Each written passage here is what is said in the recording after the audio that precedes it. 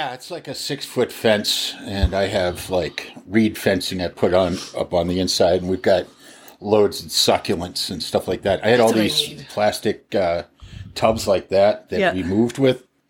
Didn't know what to do with them, so I set them up outside as sort of like a ledge. Oh, sweet. Yeah. Yeah, I got to do something like that out here because I want to learn how to grow things because I've never done that. Without killing them? Well, yeah. I've killed cactuses. Yeah. Like someone was like, "How do you kill a cactus?" I'm like, "I don't know. I did it." Comfortable? Hey, all right. Yeah. All right. Anything else that you need before we start? If anything, you want to take a break, you have to go to the bathroom, you want another beer. It's very casual, so just let me know. Oh, cool. We can pause and edit whatever we want. I'm cool. Give me a little, hey, how are you? So I can make sure your volume's good. Hi there. How you doing? Cool.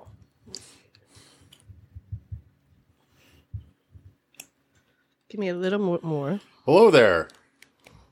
Hello there out there in Radio Land. Oh, there we go. That sounds perfect. All right.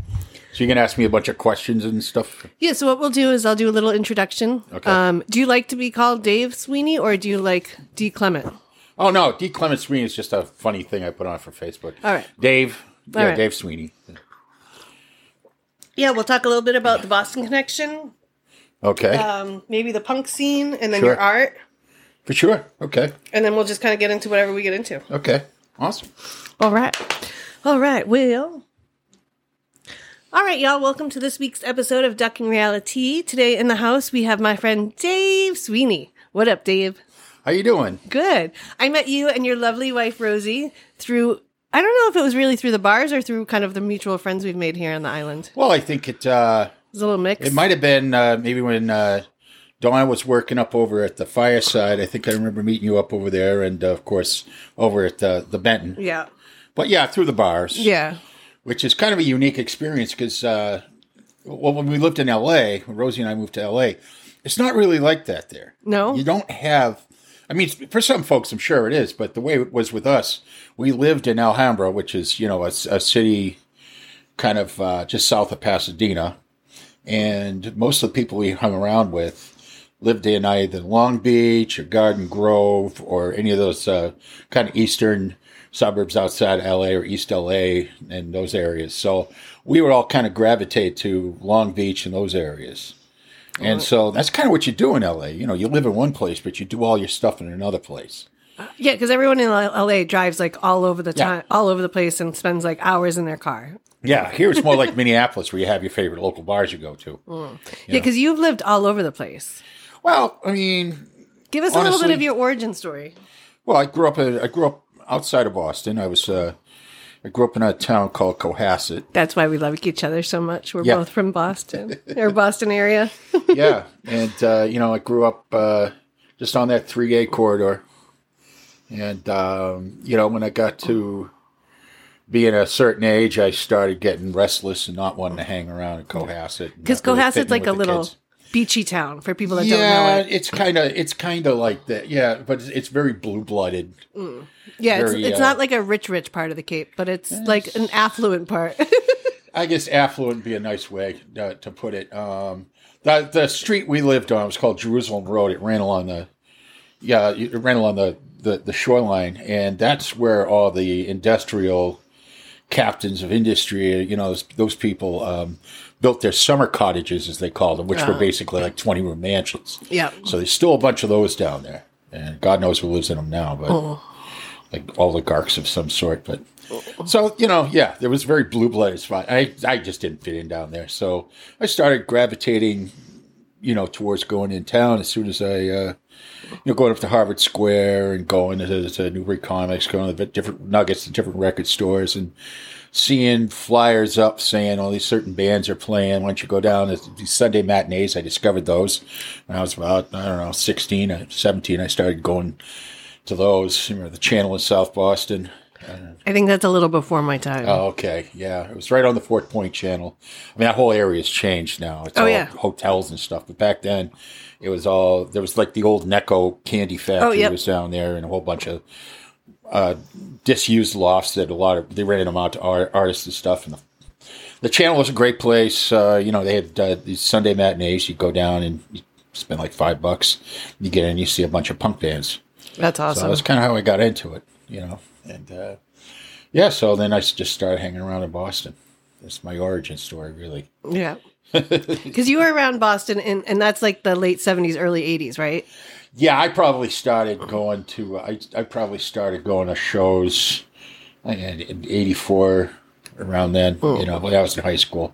There was a lot of cool stuff I wish I'd seen before that, but I was too young. I didn't have the wherewithal. The idea of going to some of these places was just completely alien to me. I just happened to meet, I was with a friend of mine on vacation with his parents, and I met this other kid. We were at this like lake resort, and he and I both like punk rock, and so we just sat for hours talking about punk rock. He's like, "You got to go to these all ages shows," and I was like, "Okay, sure," and so I went, and I was terrified. I can't imagine you being terrified of anything. I was kind of a different kid in high school. I was just sort of the pudgy kid that got picked on a lot. But you get to a place like that, and it's like everybody felt, everybody was a square peg. Right. And there were no round holes. It was just all square pegs. It's just like, okay, I can deal with this. Yeah. Plus, the music had a certain level of sometimes anger, sometimes exuberance. It just fit. I dovetailed, and that was it. Yeah. You kind of found your groove then. I guess so. Yeah, I guess you could say that. And it was still back when oh Christ, we were in I was back when we were sitting in an IHOP or something once and eating, or maybe it was a Friendly's or something like that. I was with a bunch of my friends. They were all a bunch of goofy goth and punk kids from the suburbs, And this guy comes over, and he, as the lady's taking our order, he says, "They'll take their food to go." He had that Boston accent. Yeah. And I remember he had the white hair and the red face, I do. And he was sitting with his family, and we're sitting here. He's like, "No, you're going to take your food, and you're going to get out of here. Because I don't want to have to look at you, and I don't want my kids to be looking at you either." And he pulls out a badge. Boston's finest. Yeah, and he just kept getting meaner and meaner. Finally, we just left because, we're like... But, stuff used to happen all the time. It's kind of weird, Do you think the hate towards the goth and, punk kids was from the satanic panic of the time? Or do you think it was just because you guys had, the audacity to, be different? Well, I think it's the audacity to be different. As far as the satanic panic you're talking about, there were definitely kids that I knew whose parents freaked out like that. Assumed their kids were, doing drugs and into Satanism. And at least one or two kids that I knew got sent off to those Christian deprogramming schools. Oh, shit. Yeah. And I don't even know if those are legal now anymore. They may become legal pretty soon, but, yeah, it's just it was kind of it was a great way to grow up just in general. But, I think just... You already felt marginalized anyway, so this made it official. Right. And then plus people were scary on the subway. As I got bigger and angrier as I got older, and, I had my shaved head and my Dr. Martens, and it was just, a perpetual scowl on my face, and, all my friends, and people would get up and move. Yeah. It was kind of a, kind of a power play in some some ways? I guess it sort of did, but, it was just kind of how it was, I guess. Mm-hmm. Yeah. Because you were big in the punk scene, like the Rat and Skeller. Yeah. We did. We went with the Skeller, the Rat, and I got to know the kids hanging out in front of it in Kenmore Square. This kids, skater kids and stuff like that, and the punks are hanging out in there, and we started getting along with them. Everyone was super standoffish at first, but once you get past that initial sort of attitude, everyone was super cool, and we were all rejects. None of us knew what the hell was going on. We were there for the music, we were there for the camaraderie, and some people were there to get in trouble. But the thing was, most of us, we got in stupid trouble just like anybody else. But, yeah, sure, there were sociopaths and all over the place, and there was crazy people that we knew, but most of us weren't. Right. Most of us were pretty normal, despite, the the eye makeup or the shaved heads or the tattoos or the attitude. That was all just sort of, we're just acting out our frustrations, you know? Yeah. One of my cousins went like super punk when we were in teenage years, and he'd grown his hair out and like would spike it all out in like those 18 different spike ways with like super glue and shit. Oh, was it an older cousin of yours? No, well, younger now. Well, no, he's about my age. Oh, okay. So. I was about to say, I probably knew him if it was back in the 80s. Yeah. You probably know some of my other cousins. They're all older. There's a lot of them. So you grew up in Bromley Heath, right? My mom did. Okay. My mom grew up in Bromley Heath, which was a set of projects back in Jamaica Plain. And then my dad grew up across the street in a triple-decker. Oh, okay. I had to explain to someone triple-decker. I had to explain to someone what a triple-decker was, and they were like, "Isn't that just condos?" And I was like, "No, it's a house." Probably a lot of them are now. And now they are, which seems crazy to me that you own an apartment in a house. Like, oh, they used to say, hey, you don't study hard, you're just going to end up like some asshole living in a triple-decker in Dorchester. Well, there's lawyers and doctors now living in. I can say bad words on this. Oh, yes, you can. Okay, good. But you're some jerk sitting. That's what we used to say. You can be some hump living in a 3-decker in Dorchester. Well, the people living in 3-deckers in Dorchester, those are $1 million homes now. Oh yeah, they're amazing. Crazy. It's amazing to see. Like, I was just home like 3 weeks ago, and my dad picked me up, and we're driving through Southie to get back to West Roxbury. And I'm like, where are we? I'm like, I didn't recognize half the buildings down there. They were all new. And then a couple days later, my brother and I were out with his kids, and I was like, I don't even recognize half this stuff. And he's like, me either. And I'm down here all the time. Yeah.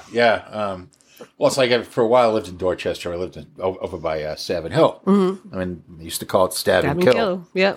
Just off of Dodd Ave over the Dorchester Avenue. And it was mostly Cambodians lived over there. Yeah. And then then it was sort of like Dominicans, Puerto Ricans, and then there was black people lived over here, and then all the angry Irish. Yep. Well, the other day someone was making a comment about how everyone from Boston was racist. And I was just like, you better watch your mouth. And I was like, I could feel my accent sliding out because it doesn't come out a lot. But I was so kind of offended. And I can't be, because Boston does have a really racist reputation. Yeah. But what I said to him is like, to me, growing up, it was all more social economic than it was race. Like, all the kids that lived in the same neighborhoods hung out with each other and didn't have a problem with each other. Sure. And, it's interesting you say that, because from where I say the social economic, unfortunately, the way the society and the economy was rigged, it was always rigged, against black people. Yep. So it was, and there was, it's unfair to say that everybody that grew up that was from Boston is racist, obviously. Right. But the system was very much racist, and we lived in that, and it for a lot of us it was what we understood.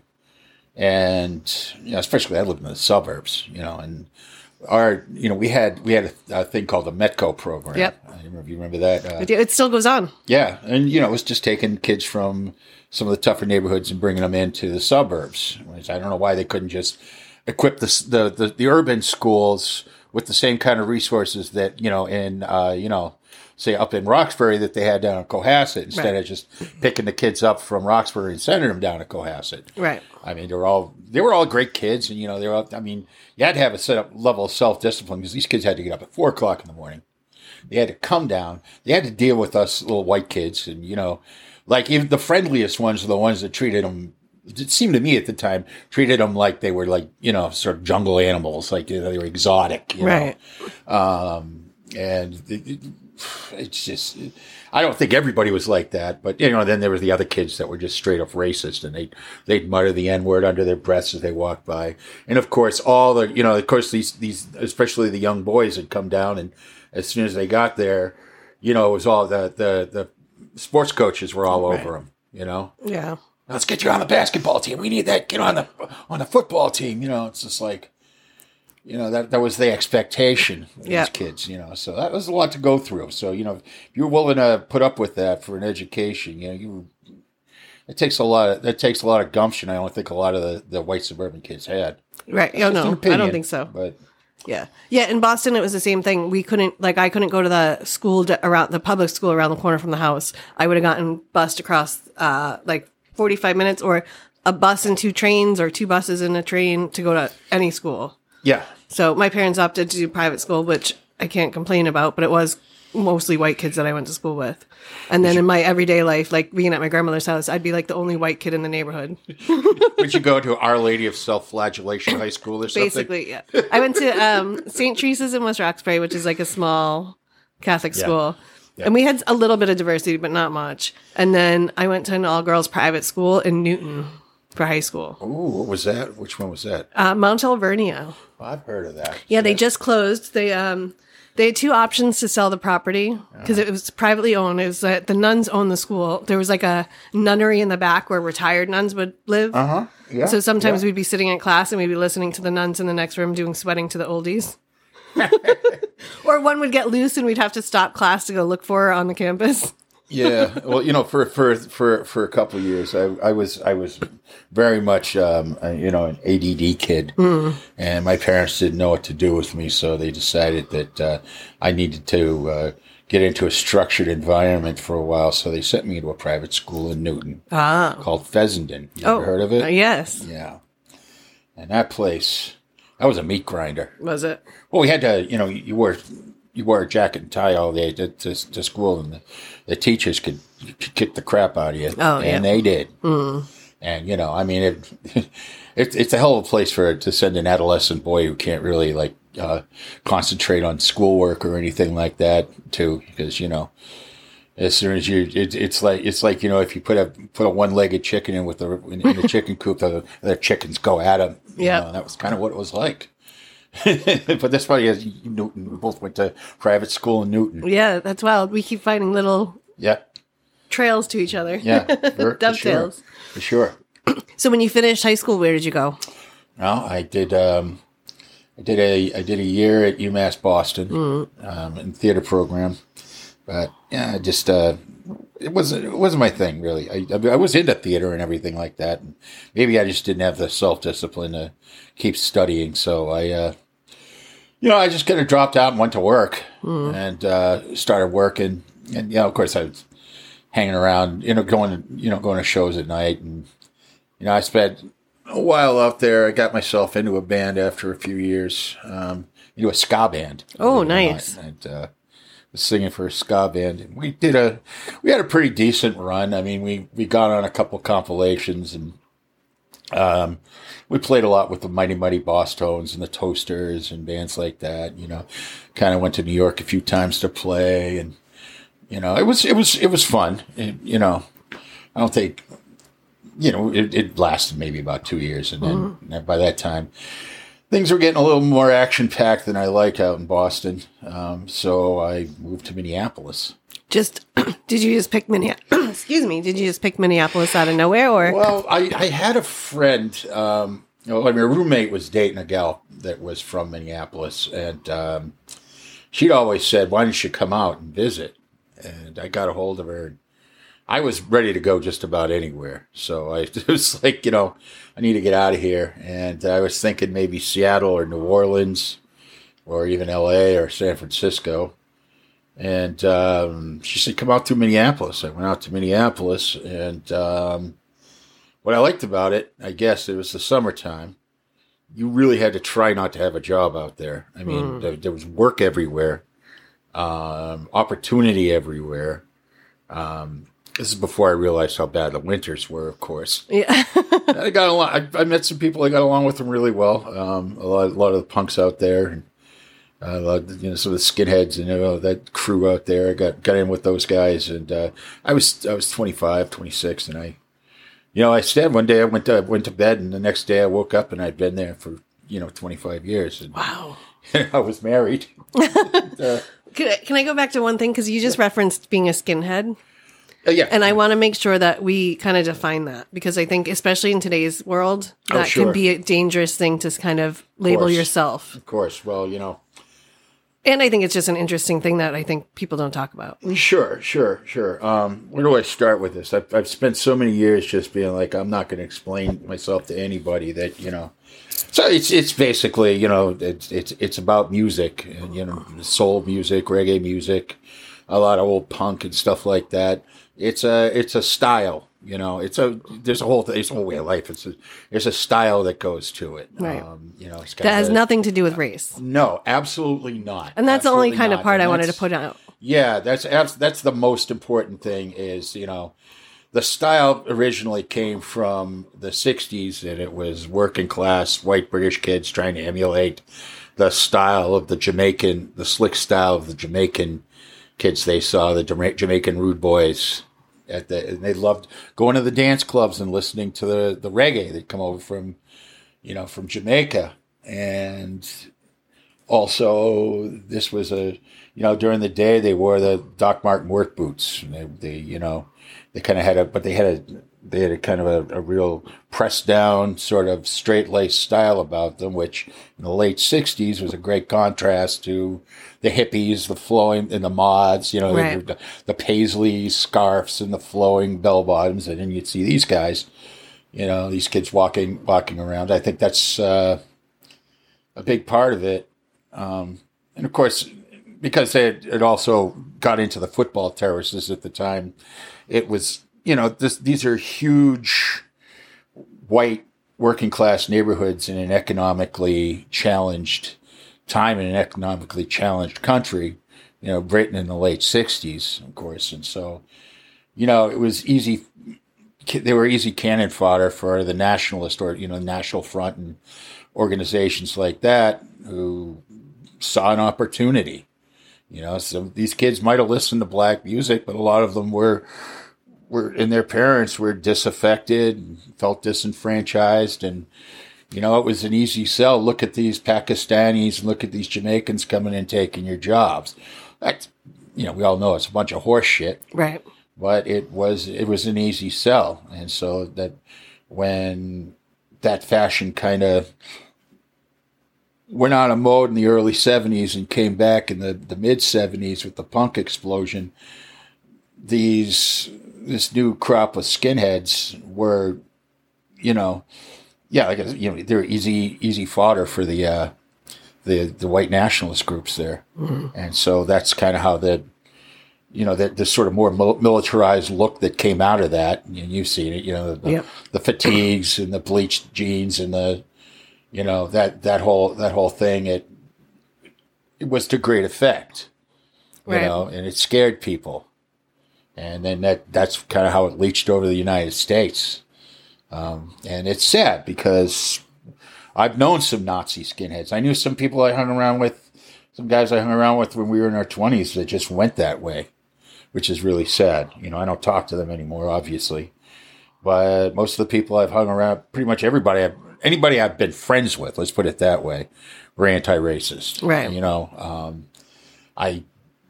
I couldn't deal with people.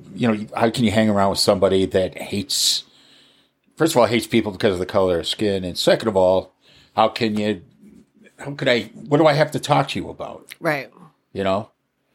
Like, what do we have in common? Everything about you is based on the fact that you hate people that don't look like you. And believe me when I tell you, from having known a few of these people, that's it. Right. That's all there is. It's a one-trick pony. Everything revolves around hate, Yeah.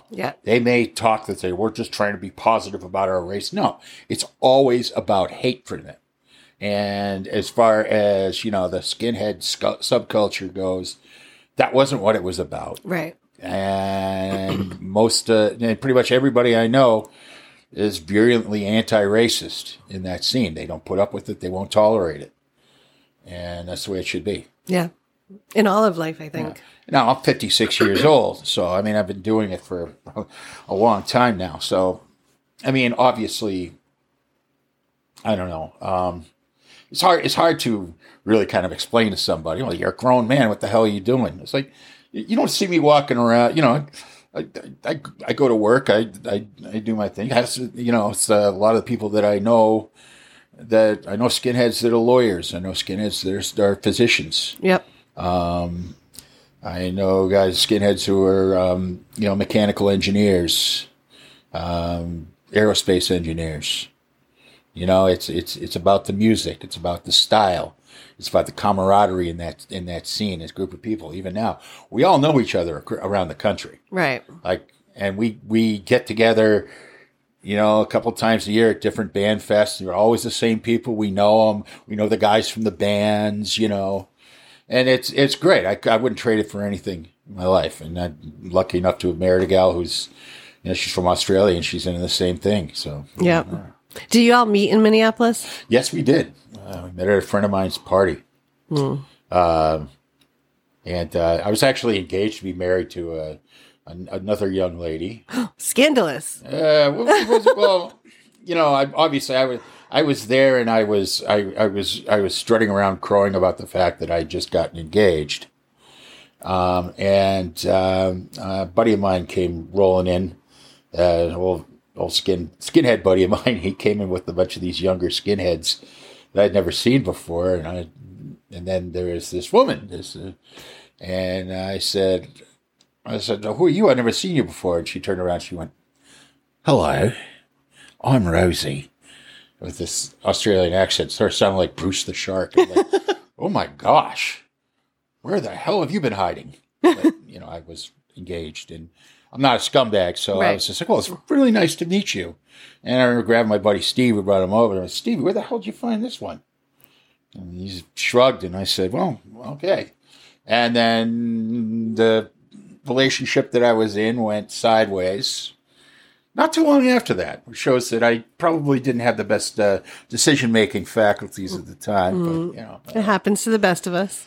Yes, I suppose it does. I know some friends have gotten some way weirder stuff, but with their friends. But that split up, and then I ran into Rosie one night, and I don't know. Over the time, we started hanging out, and I don't know. The rest is history. I don't want to get too much into it, but you two are perfect together. I mean, or from the outside. Oh, we drive each other ape shit, but that's Yeah, but you can tell that you're love her. Yeah, you're like you seem like a couple an old married couple. Like. You're an old married couple. God damn it! Yeah, we are. It's great. Which one's the side of the left brain? Which one's left brain and right brain? Which side's the practical one? I believe left brain is practical. So she's the left brain, and you're right. Yeah, I'm the right brain missing the frontal lobe. So I'm Peter Griffin to her Lois, definitely. Oh wow. But it works though. We have a good time. Yeah. She's the smart. I like to say she's the smart one of the bunch.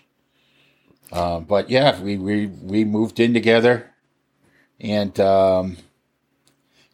after her son went off to college, we moved in together, and then after a couple of years, I asked her to marry me. Nice. And, at my buddy's house one night, and in front of a bunch of friends, and we had a wonderful wedding at a barbecue joint in Minnesota. It was nice. Great. It's not there anymore, but we had the reception was great. Everything was amazing, and then not too long after that, maybe about a year after that, my wife comes to me one day and says, "How would you like to move to Los Angeles?" And she could tell the full story. She probably told you a story, but the next thing I know, we were out here. Oh, wow. We were out in California living in Los Angeles, and then we ended up coming up here. Nice. I'm glad you did. Yeah, likewise. Likewise. I like Alameda. Yeah. It's a nice little town. It is. It kind of draws you in once you've been here for a little bit. Yeah, of course. And it's like anywhere else. There's all this, there's the weird little incestuous shit you see going on. Oh, yeah.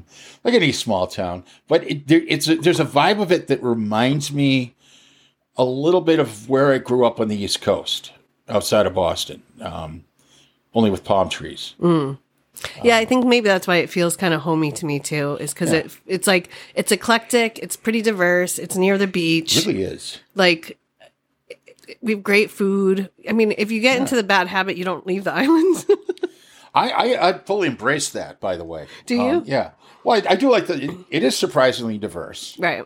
Yeah, everybody, just a lot of people I know that used to live out in the Bay Area that don't anymore. And I tell them I live in Alameda. It's like, well, isn't that like white bread town? It's like, not really. I'm like, no, it's not really. Not so much anymore.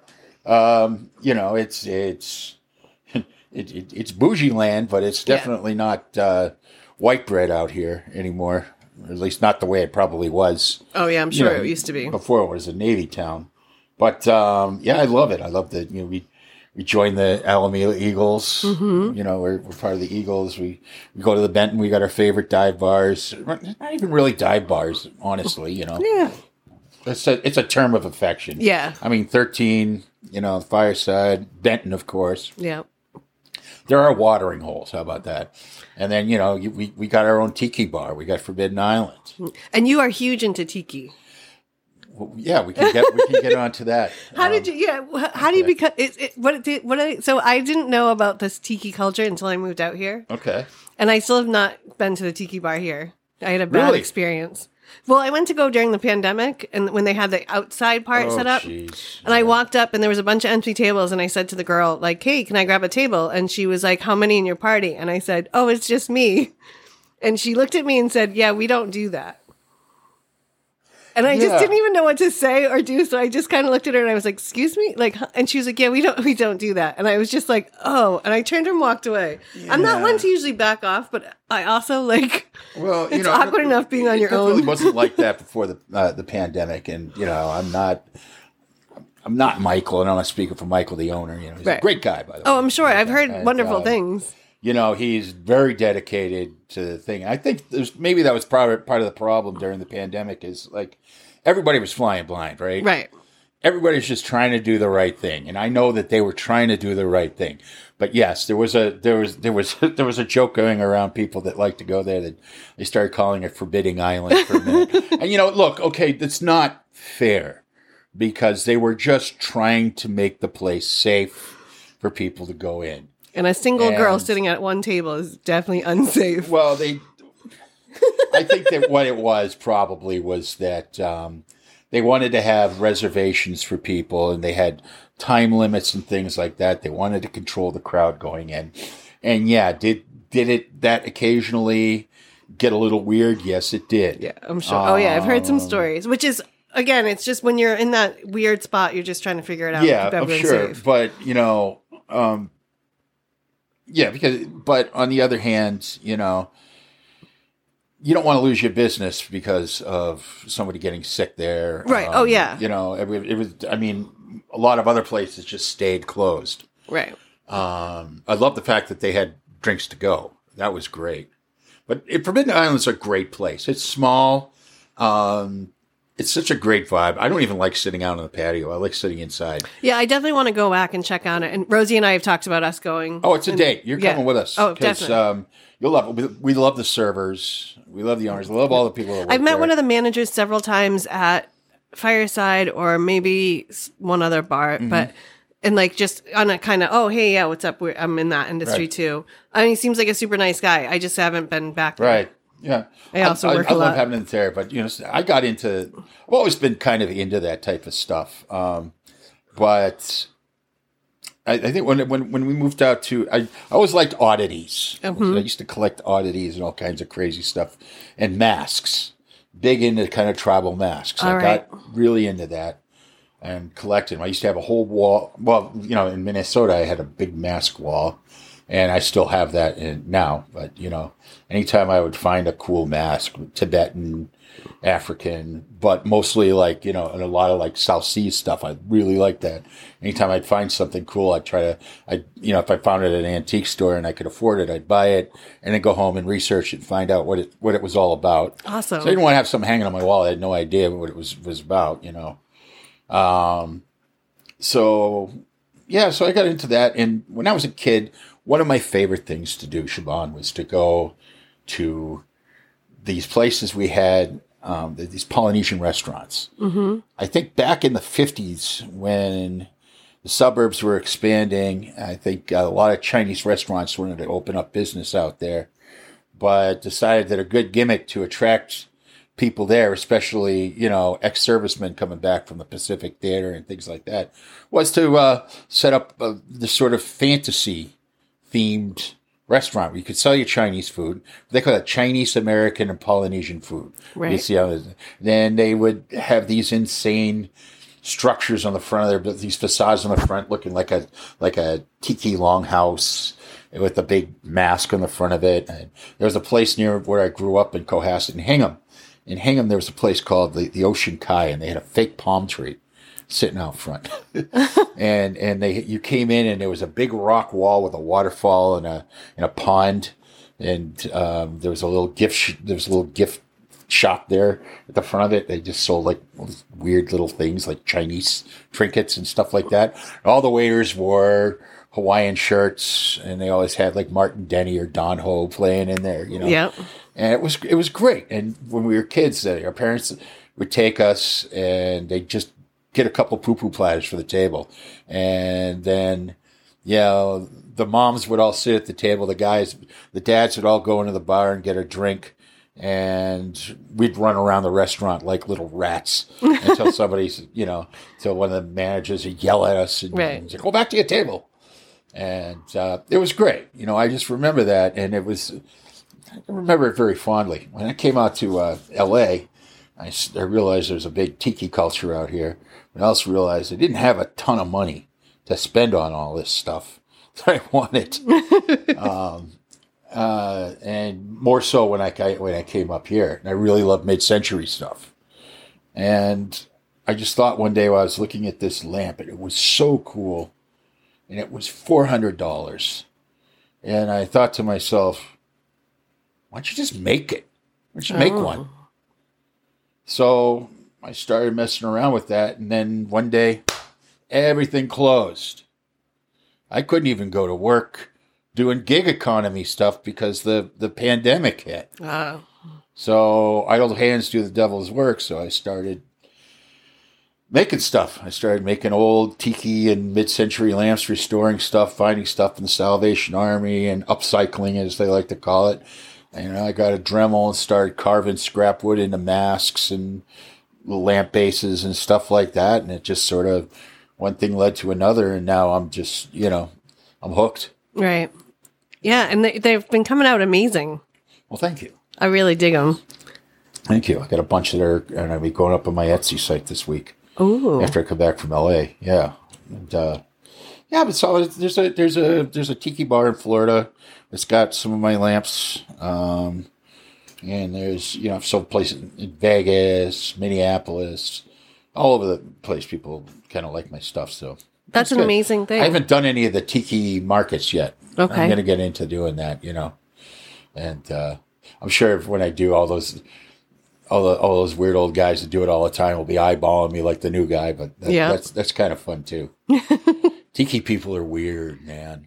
I can imagine. In a good way. Yeah, I don't know a lot of them, but we get some of the overflow from the tiki bar here or people will go there, and because they were so strict on their time limits, they'd come by the bar either before or after. And some of it's super nice, but very weird and very particular. Yeah, some of them are peculiar. That's for sure. I mean, honestly, though, let's be honest. If you get to a certain age, why aren't you being peculiar? What are you holding back for? Be weird. That's a true fucking statement. Be fucking weird. Like, I didn't know there was a tiki subculture, but then again, like, there's a subculture for everything. Sure. Like, you'll find, especially now with the internet, like, you can find the people that are into, like, the specific things that you're into. Oh, so absolutely. Easily. Well, that's what I loved about L.A. Now, it was like that, only live action. I love the tiki. I love that tiki culture or subculture. I love how it kind of dovetails with the schlocky sort of mid-'60s garage punk culture, which I really love. Mm-hmm. The hot rod culture and sort of the Mad Men mid-century modern stuff. It all kind of, if you look at the Venn diagram, it all kind of intersects, and that's the world I live in. Yeah. In my mind, that's the world I live in. And, being in my 50s, walking around, I got leopard skin sneakers I wear out to the bar, Yeah. I should grow up? Fuck you. Right. To grow up to what? To be lame? To be beige? Yeah. I was like, I thought you would have grown out of your tattoos by now. I was like, I thought you'd have been dead by now. Huh. Right. Yeah. Actually said that to somebody. Yeah. Someone once told me that I would regret, like, I don't have a lot of tattoos. I have a few, and they're all strategically placed because growing up, I was always told, one, I couldn't have them. Then my ex-husband was really not for the tattoos, so I kind of stopped. Oh, geez. Or else I'd probably be covered almost as much as you. Not too late, babe. Oh, no, and I have one scheduled. I'm getting one done. I've just been playing with where I'm going to put it. Yeah. I really want to get Natasha from 13. She's amazing. Heard good things. Yeah. Heard good things. I go to Tailor Made Tattoo. It's my buddy Bryn Taylor. He's got a shop down in the Mission. This guy, I've known him for, I've known him for 35 years. Yeah. He spent a little bit of time out in Boston, and he studied under this guy, Lyle Tuttle, who was one of the premier classic tattoo artists that everybody, his style. Yeah. So he does that old kind of sailor style tattooing. I like that. Well, that's what he specializes in anyway. He's across the board really good, and he's a great artist and a really nice guy. So if you're ever looking, Tailor Made Tattoo, folks. All right. Maybe I'll have to get one from there too. Shout out on the podcast. Yeah, absolutely. Maybe he'll come talk to us about how he got into it. Sure. Because, but when someone was like, if you keep getting tattoos when you're old, nobody will be able to tell what they are. And I was like, good. The poor kid that has to wipe my ass can focus on what that used to be instead of the fact that he's wiping my ass. Like, at least it'll give him something like else to focus on. I'm like, if I'm that old, why would I give a shit? Like, so is this going to be a nursing home employee, or are you going to be a cougar and go straight for the... that is to be determined. Maybe both. Yeah. Also, you got one of my pieces of art on the wall over there. I do. My Spy versus Spy. Yeah, I love those things. The velvet art. I do. I want a bigger velvet piece from you. I just haven't decided, if I needed to commission something. Because growing up in Boston, remember when you would see on the corner, the guys would be selling, rugs and the velvet Jesus paintings? Oh, sure, yeah. I used to love those velvet paintings. And they were velvet of everything, not just, there was Jesus and Elvis and, I can do whatever you want. Yeah, that's what I figured. But I was like, I need to figure out what I want. If it's going to be something wacky, but in velvet. Yeah. Because I used to love those. One time, I think one of my uncles bought one for my grandmother, and of course, she hung it up. Yeah. So then she had this big, ugly velvet painting in her living room. We've got a few of them. We've got 2 matadors. Awesome. We got a giant matador, and we got a smaller one a buddy of mine gave me a few years back. And I got a Frankenstein. I think, didn't Pep just buy a Frankenstein one from you?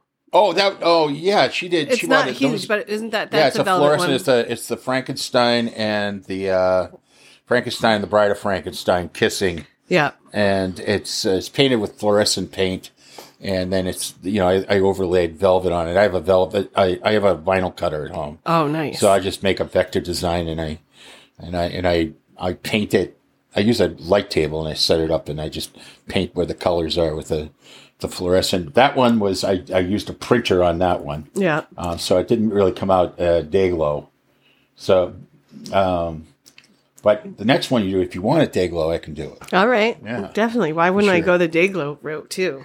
Yeah. Because you do both. So you build your lamps and then you do a bunch of digital art and painting. And, yeah. Because you're just an artist all around. Well, yeah. Yeah. I mean, this stuff is digital art. This velvet stuff is digital art. I make, I make my own designs, and then I separate the black out and I bring it in and I just cut it on this heat transfer vinyl.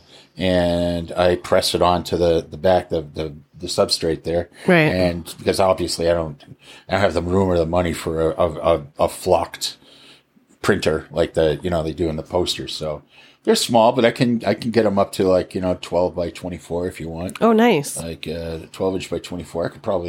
That's about as big as my cutter now tolerates. But if it keeps going, I'm probably going to end up getting a larger format cutter so I can do more stuff like that. Right. It's all about room, though. Yeah. You're going to need a bigger studio. Yeah. You mean other than my dining room table? Yep. Which is pretty much what I do now. Hey, well, if it works for you until it doesn't, until you get too big for it, why be spending the extra cash on stuff? Oh, yeah. Yeah. It already, it's funny. Our whole house is a showroom for all the weird shrunken head lamps I did, and they're on every shelf. Right. It's really kind of funny. Your house becomes your office, showroom, storage room, everything. Swanky den. Our house, people come over and they're like, "Wow, this is really wild and weird. I guess that was what I was going for. Right. That's, you know. Yeah, it's like you said, why not be weird now? Yeah, I mean, what do I got to be normal for? You know, if it was up to me, I would have an entire room that was just covered in the black velvet paintings and like crazy swag lamps and stuff like that. Have you been to Casanova in San Francisco?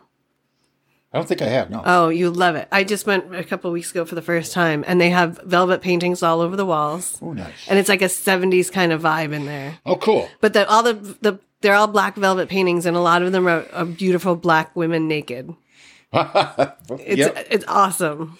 There's a place called the Velveteria. I don't know if it's still down. It's in downtown LA, and it was in this janky little storefront in China, on the edge of Chinatown, downtown LA, and it was called the Velveteria. This guy it was a museum of velvet paintings, and it was this weird older guy, and he would just go down to Mexico and buy these things.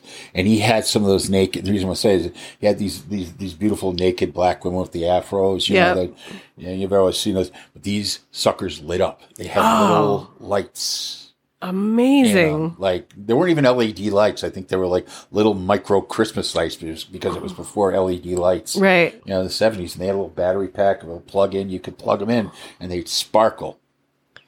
That's it was amazing. Nuts. And and then he had a whole back room that was full of like glow in the dark ones, and it was nuts. We spent about an hour there, and then talking to him, and you know, he was just the kind of guy you would imagine that would open a velvet museum. He's right. Like, you know, 70 years old, like lived half the time of his life in a van. You know, may have been living in a van then, but was just super cool guy to talk to and. Really kind of enjoyed himself. I hope he's still around somewhere. Yeah, you're right. Because I always found those people the most intriguing and the most like, wait, what makes you tick? And like, how did you embrace your weirdness so much that you're like, I'm going to open a museum of this one specific thing? And I love people like that. Life I love goals. people. Yeah. But I love people that have their own, like that dance their own drummer kind of. Yeah. And don't give a shit. Yeah, you know, the only thing you should really give a shit in life about, honestly, is don't do anything that's hurting somebody else. Right. You know? Don't punch down. Always punch up if you're going to punch. Right. And you should punch up. You have never punched down on anybody. I had to learn this because, you know, I haven't always, you know, like anybody else, I haven't always made the right decisions in life or treated everybody the way they deserve to be treated. But I think when you get older, it's like, you know, why waste time being angry at everybody? It doesn't do any good. Mm-mm. You're only hurting yourself. Right. And you know, look for the good in stuff. I know it sounds like such a hackneyed thing, especially, and I know it sounds sort of, it kind of falls flat in a time when everything's as messed up as it is in the world. But, you know, if you focus on all that negative energy all the time, it really does start to mess with your head. Yeah. And I know you're all about combating that in the things you do, which I admire about you. Yeah, because I think, I don't know, like I just want to put good out in the world. Like I think there's enough people out there putting bad in, or just like to me, it takes more effort to me to be an asshole than it does to be nice. Right. And putting out that positive energy is a genuine middle finger to all the bullshit. Yeah. You know, everybody says, well, if you're walking around with your finger up going, fuck you to everybody, then that's negative. It's like, no, if you're just saying fuck you to the negative stuff, you know, and that's what I am, you know, that screw you, you know. If you're going to walk around with an anti-Klan t-shirt, oh, does that offend you? Get away from me, right. You know, go away. Yeah. I had a guy the other day start talking about politics and Trump in the bar, and he was being super loud about it. Oh. And I was just like, yeah, we're not going to do that today. And he's like, excuse me? And I was like, no politics or religion at the bar, like common thing. And he starts going, and then someone at the end of the bar is like, oh, I don't want to have to listen to that. And I'm like, no, we're not. And so I went back down to him, and I was like, yeah, still, again, end that conversation. Talk about anything else. I'm like, but we're not doing that tonight. He couldn't, could he? And he just couldn't stop. And like the guy that he was sitting next to was like, yeah, thanks. I don't want to get into that. And someone else was like, yeah, let's not do that tonight. Like it's just, and the guy kept trying. And I was just like, dude, there's the fucking door is right there. You know. And he just looked at me and I was like, I'm not trying to be rude. I'm trying to let you know that you're ruining the whole vibe of the bar right now. And his girlfriend finally looked at him and was like, can we just stop or go? It's sad because, you know, that's everything to them. Yep. You know, to folks that it's sort of like when I was talking about, you know, when you run into neo-Nazis, everything is about that. That's their whole focus is on anger, on aggrievement. Yeah. This guy, he came there specifically so he could stand there and scream into the void. And every time somebody got offended, it just validated him. Right. You know? I was trying to shut it down before it could even get to that point. Yeah, but he just wanted to, I think he wanted to offend someone. Yeah, that's what it's all about. That's what it's all about. And he had a sense of satisfaction when he finally left the bar. See, they're not even into any alternative points of view. They're the real fascists. It's like, you know, remember that there's millions of those people in the world, in the country right now, and they vote. Yeah. That means all of us have to do our due diligence and go vote. It's just, it's sad because it's not even conservatism. It's not even politics anymore, really. No, it's like it's morality.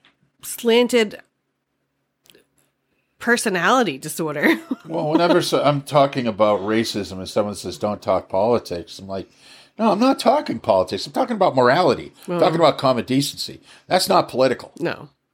So never they want you to conflate that with politics because that's how they get the votes, by making people think that I'm not articulating this very well, but sort of trying to channel their hatred into, you know, power. Right. And anyway, yeah, I don't know. I have a lot of thoughts on it, but sometimes when I start really thinking this stuff, it gets me amped up. I become a little inarticulate about it. You know? Well, yeah, because your brain starts firing off on all those things and ways, and you're like, I should say this, and I got to get this out, but I also have to block that thought, or this, you know, path and that, and it's like... You just get sucked into the vortex like everybody else. Yeah, and it's not anywhere I want to live. Right, exactly. Like, I'll keep combating it the ways I know how, and hoping for, I don't know, like I was talking about this with someone else, and this is not what I'm actually hoping for, but it's almost like after 9/11, the whole country came together. Because, like, we had, like, the generation behind us is one of the only generations that hasn't had, like, one big trauma episode. You know, like, we grew up, like, our family had the depression, or our grandparents had depression and World War II, and then there was Vietnam, and then there was, like, so there was, like, this whole community of the country moving through something together. Right. And knowing kind of that the minutia of everyday life is kind of bullshit because there's bigger episodes and bigger, like, tragedies going on. And, like, we had so much time between Nam and 9/11 that we started to get a little soft, and 9/11 brought us all back together and was like, oh no, we're Americans. We have this ideal. This is what we want. And now it's like, we've gotten so far away from that again. Sure. It's like, do we need, like, a group? I mean, we have group tragedies every day with mass shootings, but somehow that doesn't have the same effect. Well, I think that, you know, unfortunately, we're heading to the thing is, we did just have a massive black swan event, which was the pandemic. However, instead of bringing people together, and I think that that's something we need to think about in the future.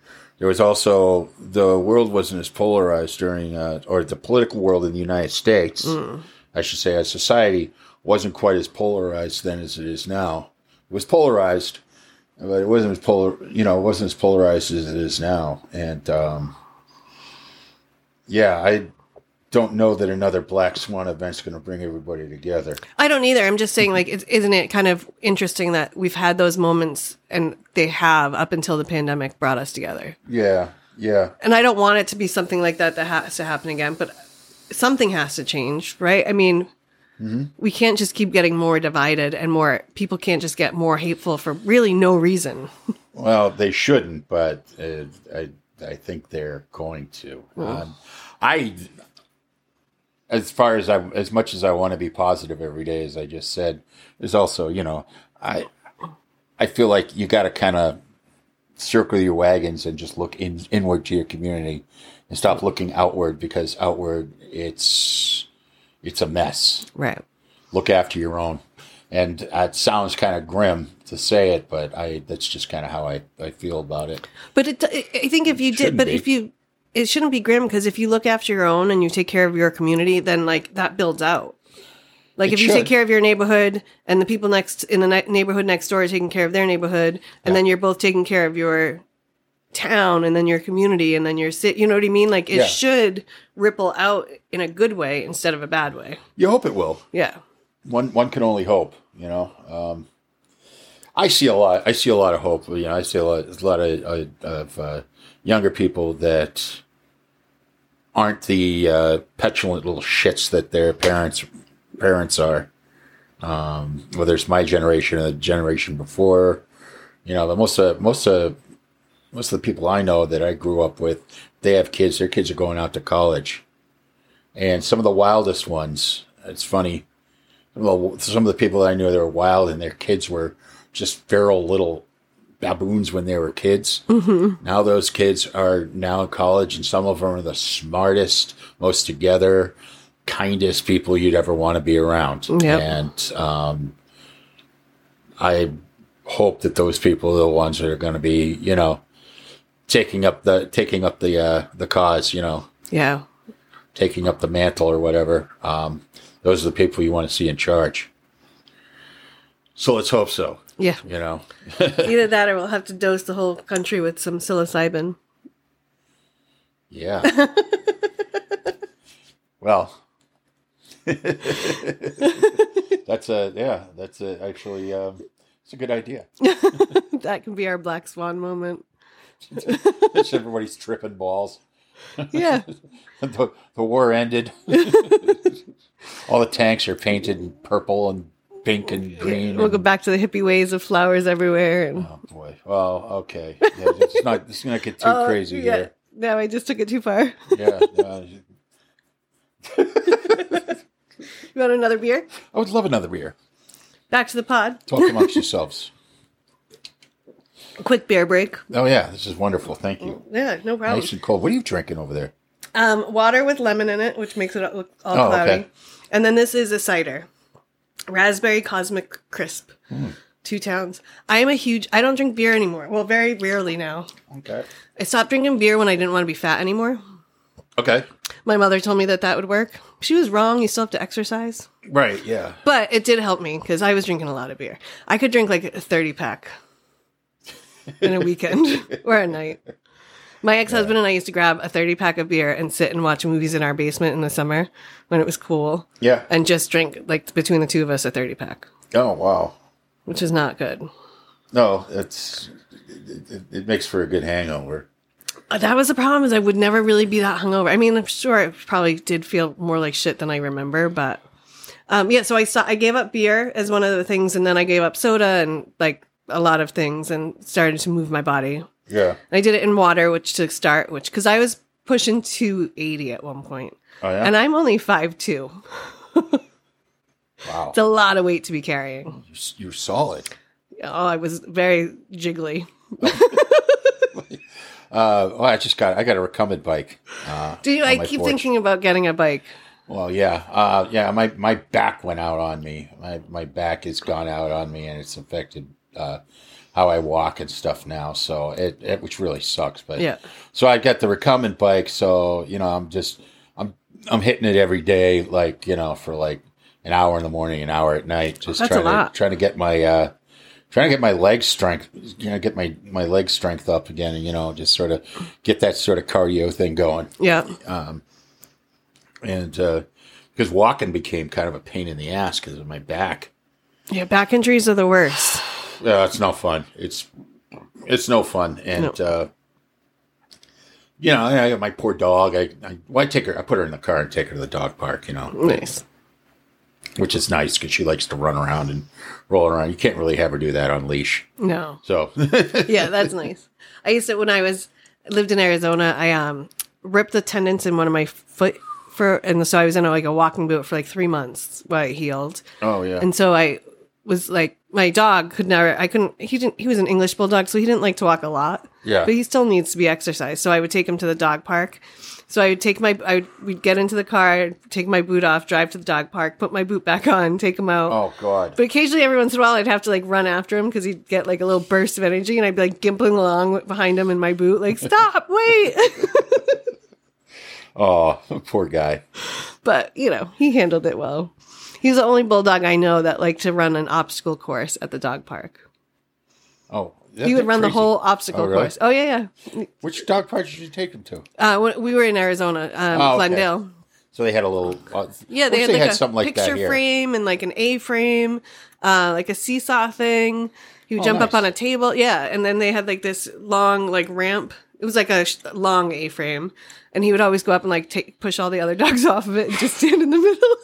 I kind of wish they would have that here. I like the Crown Beach Dog Park. Yeah, it's nice. It's big and there's plenty of stuff to run around in. I take Nico. I was taking her up to the base. Oh, nice. Where they're going to be building that park along that part of the taxiway that they're about to tear up. And I used to take her out there and just let her run because there's a little in the corner there. There's a bunch of sand just washed up and there's a little miniature beach. So she would jump down and run in the water. Nice. And she loves to do that. So, and plus I could throw something a long distance and she'll chase it and she'll run and then come back. You can walk a solid mile if you go back and forth on that thing. Yeah, it's nice out there. I'm wondering I can't wait to see what that park's going to look like. Me too. I've seen some like renderings of it and it looks really nice. Okay. I'm excited. I mean, they got to do something with that space out there. I think they're doing a pretty decent job so far. Yeah. I just wish, those the old barracks and stuff around the parade ground. I wish they'd take some of those and rehab them and make them into art spaces. I was thinking the same thing because Alameda doesn't have. There's the Red Door Gallery and Studio 23 over by 13, but those are the only like artist kind of, and that's not like artist lofts. It's just two galleries that are next door to each other. I'm not talking about living spaces. No, but either. we don't have any like galleries. That's what I was saying is we don't have gallery spaces on the islands. Right, exactly. I mean, you got that little maker village over there by the base, but that would be great to have maker shops in there. Something people can go and either set up their own workshops or rent tools for somebody else or from somebody else. And you have gallery space, you got space, obviously it's not set up to live in, but you don't need that, it'd be great if they could turn some of that stuff into affordable housing too, but I'm not holding my breath. No, well, and it's on the base of most of it's probably like condemned and needs to be. It's all a super fun site, which is the other reason why it'd be perfect, maker space and gallery space. I know there's a lot of guys out there that already have spaces out there that they do stuff, but a lot of those buildings, if they're just sitting there empty and they're they still have the bones in them, I'd love to see them turned into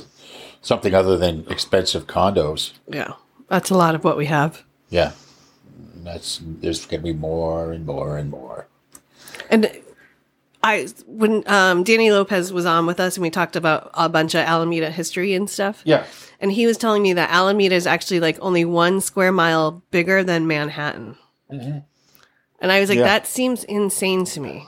Like I've been to Manhattan a bunch of times. Yeah. And it doesn't feel like this is the same. You know what I mean? And it's just the skyscrapers that make it different. Yeah, absolutely. It truly is. It's like you feel like everywhere is just down the street from you. Yeah. Right.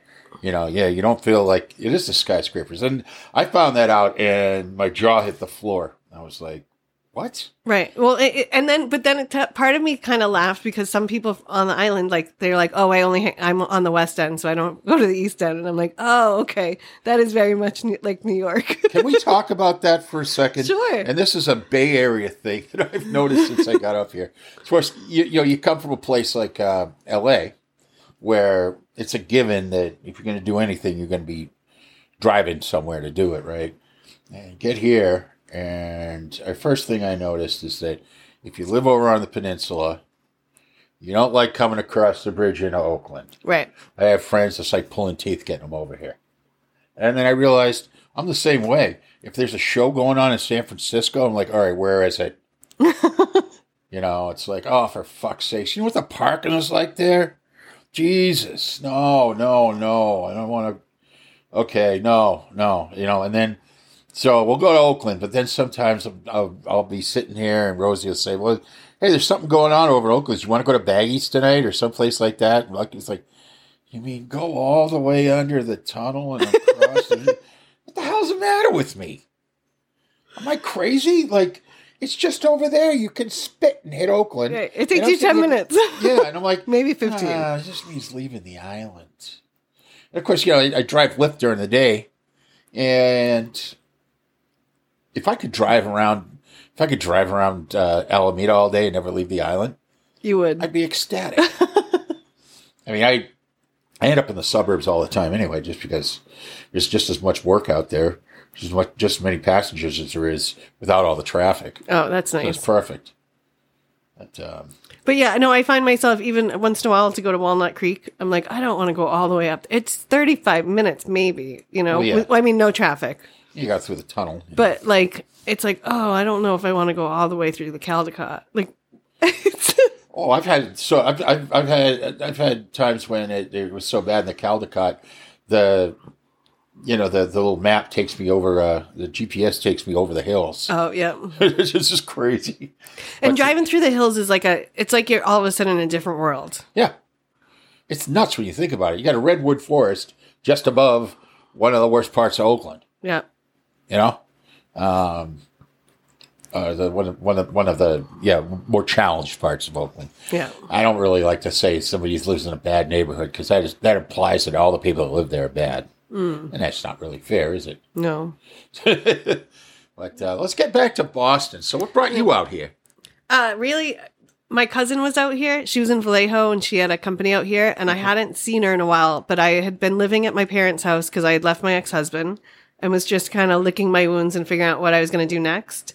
And her dad came over to have dinner with my dad or something, and he was like, oh, you should call Tiff, you know? And I was like, oh, I will. And I talked to her on the phone. We talked for 20 minutes, a half hour. So she's like, so what are you doing with your life? And I was like, I have no idea. And she's like, come out here. And I was like, what? And she's like, I have an extra bedroom. Come out and just see if you like it. Yeah. And I was like, and she was like, I think I'm going to sell my company and I'm going to start something new. Like, come out, help me, like, button it up and we'll, like, start something new. Yeah. Because she was in cannabis and her company was she thought it was going to be bought for a ton of money. And so I was like, I thought about it for a couple of days, and 3 days later, I was like, all right, I'm in. And 3 weeks later, I packed up and left. Wow. I threw a bunch of shit in my car. Well, not my car. The day I decided I was moving, I got rear-ended at a red light.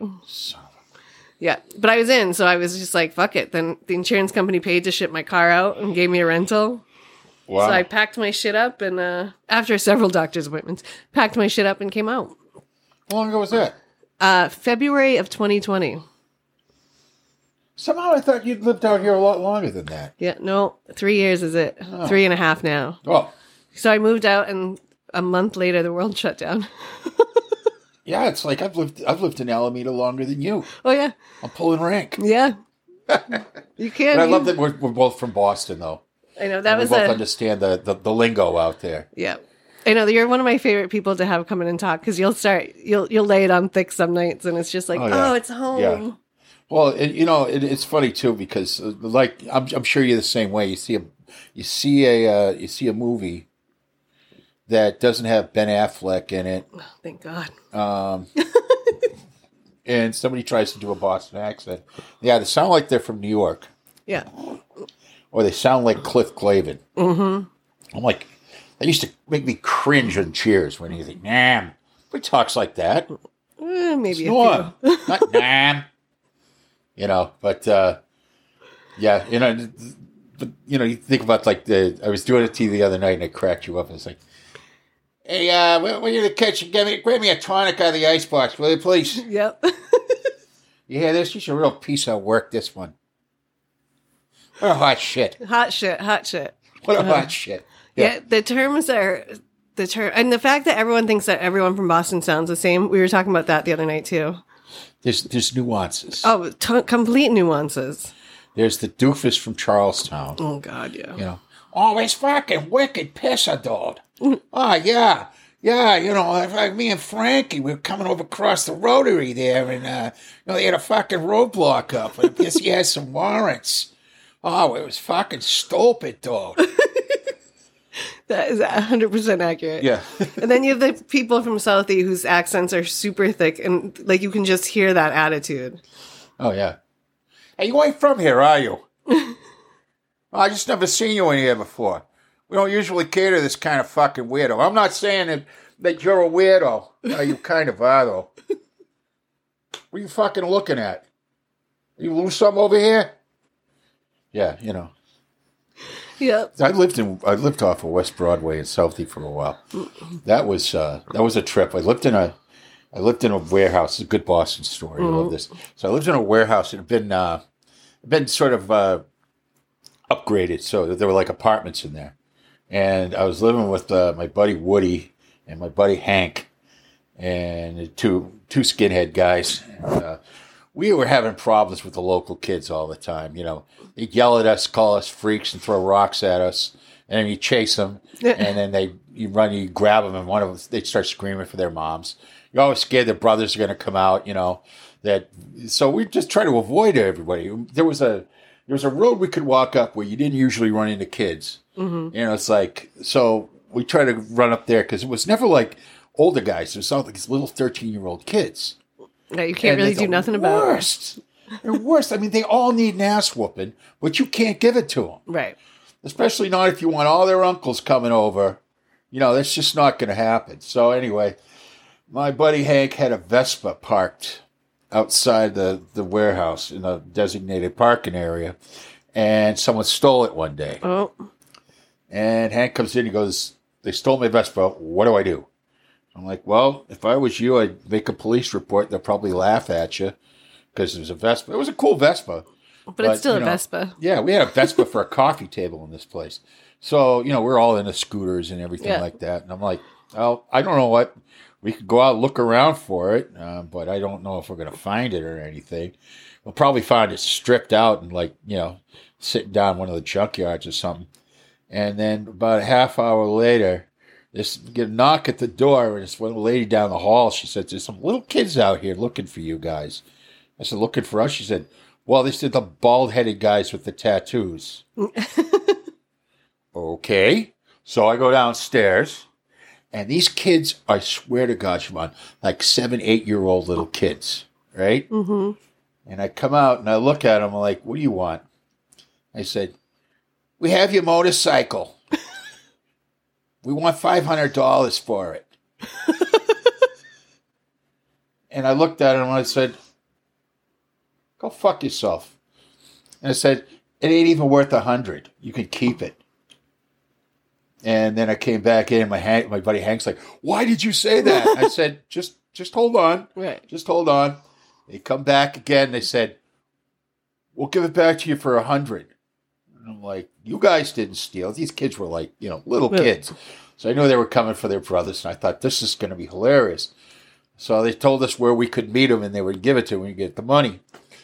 So I said, "You guys go make like you're going down to the bank." And I called a couple of my friends. And so they couldn't make it over in time, which sucked because I wanted to just show up with a bunch of guys. I had no idea what I was going to run into up there, though. So for all I knew, it was, a bunch of older guys. But so it was a few of us, and we went. And one of the guys went to a cash machine, got $100 out. And unbeknownst to me, when they went and got the cops, they told the cops that we were meeting them up there. Like, "Why are you involved in the cops, dude?" They're probably their dads. Yep. Like, you're in South Boston. You don't understand this. But whatever. Okay, so So I walk up the street. My buddy Hank, me, and another guy, we go walking up there. And there's this pack of little kids. They're all like 13, 14, and 15. And their leader's got a crowbar. And he's about 5 feet tall and has a scally cap on. Looks like a cartoon Irishman. Like one of those ones, you know, like that would be sitting on a rum barrel on one of the old ones. Like he had that little monkey face too, you know, the screwed up monkey face. But he was a little kid too, you know. He was like, "You want your fucking bike? Bring him the fucking bike. You better have the fucking money." And I'm just looking at this kid. Are you serious? Holy Christ. And I'm trying not to laugh. Right. And one of the guys, or one of the guys that was with him, the kid whose the bike it was, he's walking along, and he goes to hand him the money. You see the little kids come walking across the street, and this is in it's called West Broadway, and it's traffic. There's people everywhere. It's a Saturday afternoon, and all these little kids, there's like 5 of them, trying to get this Vespa, and they're coming across the street. The idea is we're just going to walk up and take the bike and go, "Fuck you." Right. And smack the first kid. And I see the little kid with the crowbar, and I said, "I'm going to whoop this little kid's ass. I don't care." And he's like, "You eyeball me, you fat fuck." I was like, "Yeah, come a little closer with that. As I catch you, you're dead." The guy's coming across the street, and I looked at this kid. He was a college kid. He's handing the money. I'm like, "No, don't hand him the money." And the kid yells, "It's a setup." And I'm like, I'm going to grab the bike. And I'm thinking, okay, I have no idea what the hell is going to happen next, because I'm going to have to drop the bike because this kid's got this crowbar. And all of a sudden, this car screeches to a halt in front of us. And these 2 detectives get out. And these kids just scatter like roaches. And I'm just holding this bike. And I'm like, "How you doing, officer?" He's like, "You're the one that called?" And I said, "No, I was just going to come and take the bike." And so he's like, "Do you know who the kids were?" I was like, "Nah, I've never seen them before." So I walked the bike back down, and we traced a couple of the kids, but they took off. And we come back, and as I'm helping my friend put the bike back into the garage by this warehouse, the cops pull up, and they've got 2 kids in the back. And it was the one kid with the crowbar and his buddy, the little shit talker kid. Yeah. And he goes, "Come here, I want to see, was this the ringleader here, this one?" And I looked him in the eyes, and he's looking me back, and all of a sudden that mean little scrunched up Scully O'Mulligan face is gone, and he just looks like one of those old lady paintings with the big eyes. Oh. I looked him right in the eye and said, "I've never seen these kids before in my life. Well, I see this one coming out of church the other day, but I've never seen the other ones." He's like, "Coming out of church, huh?" I'm like, this to the cop. I'm like, "Look, wasn't them." He's like, "Okay. You know they're going to steal it again." I was like, "Well, that's not even my bike. It's my roommate's. Dumbass didn't let it change. But thank you for your sentence." And they weren't. It wasn't those guys. I swear to God. From that moment on, I walked down the street, and a little pack of kids, they see me, and they just get up. "Hey, what's up?" Mm-hmm. You know, all I had to do is not be a rat, right? And they were fine with me after that. You know, and, it was fun for them because they saw us like swaggering around with our tattoos and our bald heads and stuff like that, and thought, "Oh, these guys think they're tough. Let's mess with them." You know, and that was what it was. Yeah, you know? Yeah, you had to make your bones, as my dad would say. But it was just so funny. All these little kids pushing this Vespa up the street because they were too small one of them to hold it. You know, it was just like you could hear this theme of the Little Rascals going on. Oh man. Yeah, Boston's a tough city. It can be. It can be. Wow, I remember another buddy of mine had a warehouse space up in Dudley Square. Okay. In the Bury. And this is back when the L was still there. It wasn't operational, but they hadn't torn it down yet. And there was a strip bar across the street. It actually was the same guy who owned the Vespa. Okay. Later on. And we used to sit up on his roof at this building, and there was an empty lot next door. There was a bunch of abandoned cars in there, and there were hookers out on the streets, and there was all kinds of people, crackheads. It was crazy out there. We'd sit up on the roof at night and listen to the gunfire from the projects right down the street. Pop, pop, pop, pop, pop, pop. What do you think that was? No, that was probably a Tech 9. That was an AR-15. Bullshit. Oh. Bam, bam. I guess that was a Mossberg. We just sit up there doing that. And we put speakers out and just blast Marvin Gaye. And all the people down the street start dancing. It was fun. Yeah, it was. There's like as tough as it was, there was like a a lightheartedness to all of it. Oh, for sure. Well, I was a street vendor in downtown Crossing for years. Oh, wow. Right up on Winter and Tremont Street. Nice. That must have been filled with stories. Boy.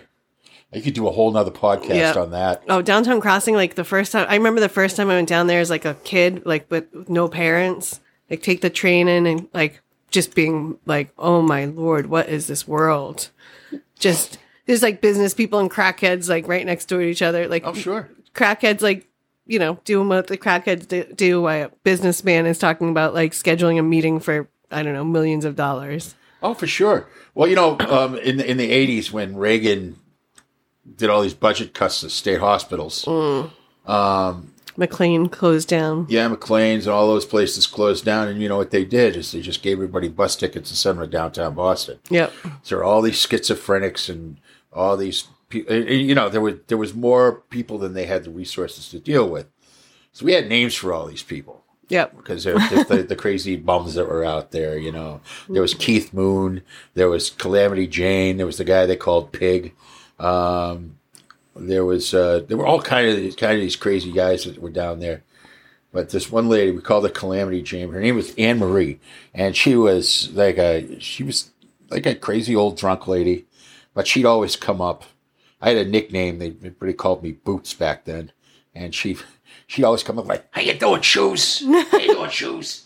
I was like, oh, it's like, Anne Marie, what do you want? What do you want? It's like, I said, you want a dollar, you get lost? She said, I don't want your fucking money. And she'd hang out. I was like, I'm trying to run business here. Can you please take it somewhere? But so she disappeared one day because what happened was we're downtown, as outside of Filene's. Yep. Between Filene's and George Marsh, right down there. And there's where the cops always hung out. And there was a couple mounted cops that day, and there was a regular cop. And one of the cops was sitting there, and apparently his holster was unbuttoned. Uh-oh. It was unsnapped. Nobody noticed it except her, Calamity Jane. She was over there talking to some of the vendors, and then she I see her go, shh. She put her finger to her lips and went, shh. I see her walking over. She's going to walk up to the cop. What the hell is she going to do? She walked up, and all of a sudden, she reached and she grabbed the gun out of his holster. Holy shit. It was, he cocked it back and fired around in the air before they just jumped and tackled her to the ground. Everybody ducked. The horse is like, oh, shit. We're all just standing there like, oh, my God. And, it was the worst because they were really, one cop was really mad because he'd just gotten his service weapon taken by an elderly, homeless bag lady. So they had to calm him down. Like, all right, leave her alone. That's enough. That's enough. And cops were different then, maybe. I don't know. I shouldn't say that. They probably weren't. But we just know about it more now. Yeah. I don't know. Yeah. But like, it was just watching that. And then you didn't see her again after that. And chances are they probably just, they probably locked her up. Stuff like that would happen all the time. I used to have a homeless guy. I used to work on one of my first cocktailing jobs was on Lansdowne Street. Oh. Okay. I worked at Jillian's. Jillian's, okay. And so we had a bunch of guys out front, obviously, homeless guys that would work like the crowds and stuff. Yeah. There was one guy that was super nice. He would never take my money, but I would bring him like old clothes and stuff. His name was T, and he'd always walk me to my car. Because he was like, oh, honey, you work hard for your money, just as hard for your money as I do. But then one night I went to give money to another guy, and he like ripped me a new one. And he wouldn't, and he like hated this guy. And then I realized like all the other homeless people hated this one homeless guy. And this homeless guy was like in a wheelchair out front. And, like I felt bad for him. And like, but all the other people and all the other like bums in the neighborhood hated this one dude. Could never figure out why. And nobody would ever say anything. And then one night I'm at work super fucking late. And I see the guy get up out of his wheelchair, pop it in the trunk of a brand new Caddy, and drive away. There were those. And I was shocked as shit. But then so the next time I saw T, I was like, T, what's up? Like, that dude's not even fucking homeless. And he's like, I don't know that, baby girl. I didn't tell you that. I'm like, no, I saw him the other night. And he's like, that's why I tell you not to give him money. And I was like, why don't you just, and like, I went up to that dude and was like, dude, I know your racket. Like, I'll make sure all of our staff knows. Yeah. But like they wouldn't rat him out because you can't be a rat. Well, yeah, we had there was a methadone clinic down the street from where I had my cart set up. So we get all these junkies come up and try to steal from us all the time. And it was really funny too because between me and the other guys that ran the carts, it was often you would see one of us chasing somebody down the street. I had a stick. I call it the Board of Education. Because, someone steal from us, like, what are you going to do? Whop! Right. It was a different time. Yeah. But it would be really funny, all these office workers and stuff coming in, and you'd see one of us running down the street after some guy, tackling him, smacking him around and taking the stuff back. And the cops would come up the street and go, was that you down the street earlier? I said, wasn't me. It's like, okay. Right. Going. But yeah, it was crazy times. And then the Food Not Bombs table had set up on Park Street. And that was a nightmare on a Friday afternoon because all the crazy people would come up. And then they'd start coming around the carts. So we'd be always pushing them away, like chasing them away. Like, get out of here. Get out of here. What did you sell at your cart? It was like costume jewelry. Oh, nice. Yeah, like the guy I worked for a guy. He'd get the stuff down in New York. This is before Amazon or Alibaba or anything like that. If you wanted that shit, you had to go down to Midtown Manhattan to the jewelry district and buy all that stuff and bring it back up. Right. And then put it together. So that's what I said. Put together earrings on the cart and sell them, and along with like this Indian costume jewelry and all that type of stuff.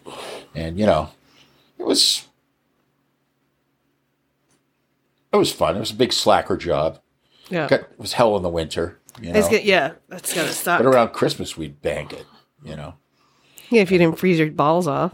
The guy next door to me was, we had one guy next door to me. He was like a Maribelito from Cuba, came up in the 80s, sold popcorn and lemonade. The other guy was, he was a white dude with an Indian wife, and they were all part of the Hare Krishna temple. And then it was a flower cart. Those people were really cool. Right. Got along with them great. There's a ton of Hare Krishners in Boston back in the day. I don't see them as much anymore when I'm back. I don't know. Yeah, I mean, it was a big thing with us in the punk scene back then.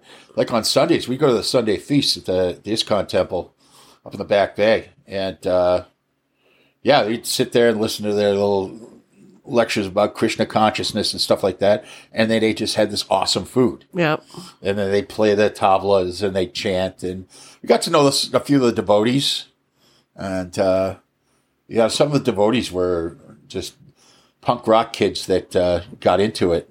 There's a couple of them from New York. One of them used to sing for the Cro-Mags. Oh wow! Yeah, back in the day. I got along with these guys. I see them all the time on the street. So they were very cool people. Everybody talked about them brainwashing. I don't remember anybody getting brainwashed in that. That wasn't my deal. It wasn't my gig. I wasn't really into it, but any of that stuff. Like, never trusted organized religion. But the guy that worked next to me, the guy that had the cart next to me, Danny, was one of the nicest guys I ever knew. Right. So yeah, it was a great time. Not being a part of organized religion was probably a good thing, especially in Boston. I grew up Catholic. So, I went through confirmation and CCD and all that shit. Yeah. People start to make priest jokes, and lately, like, I keep hearing, like, well, she's from Boston. And I'm like, oh, that's not really what I want to be associated with. But yeah. Mm-hmm. My sister and brother-in-law are devout Catholics and raised their kids as Catholics, but they got completely disillusioned by the whole Pittsburgh diocese. They're from Pittsburgh. The Pittsburgh diocese thing and all the cover-ups. Yep. Like, it really kind of showed them a different side of it. Mm. Now, I'm like, I know the priests are like cops, Some people join the police force because they really want to be a force for good in their community. Right. But the problem is, they don't matter as much as the ones that are, disrespecting the public. They've abdicated their responsibilities to the public and to be abusive and criminal. It's the same with the Catholic priests. Some guys join the priesthood. A lot of people, most of them, join the priesthood because they wanted to serve God, serve their communities and everything like that, right? Yeah. But It's the ones that betrayed that level of trust and then covered it up. I mean, that's unforgivable. Yeah. And that's all anybody's ever going to remember. Oh, yeah. I met Cardinal Law a few times, and I didn't like him from the start. And I told everybody he was an asshole. And then when the Spotlight stuff broke and all that, oh, yeah, people would be like, you can't say that. He's a cardinal. I'm like, he's a dick. Yeah. Like, have you met him? Have you had a conversation with him? No, you haven't, have you? I'm like, I have, and he's a terrible person. And that was before I knew all about the... there was rumblings, but I didn't know the amount of cover up and what he was involved in until after Spotlight came out and all that stuff came out. Yeah. And I was just like, I felt so vindicated in the worst way. But I'm like, see, I told you he's a terrible person. I have to imagine that in order to raise up the ranks of an organization like the Catholic Church, raise up in that hierarchy, you have to be a real piece of shit. Yeah. At some point or another, Yeah.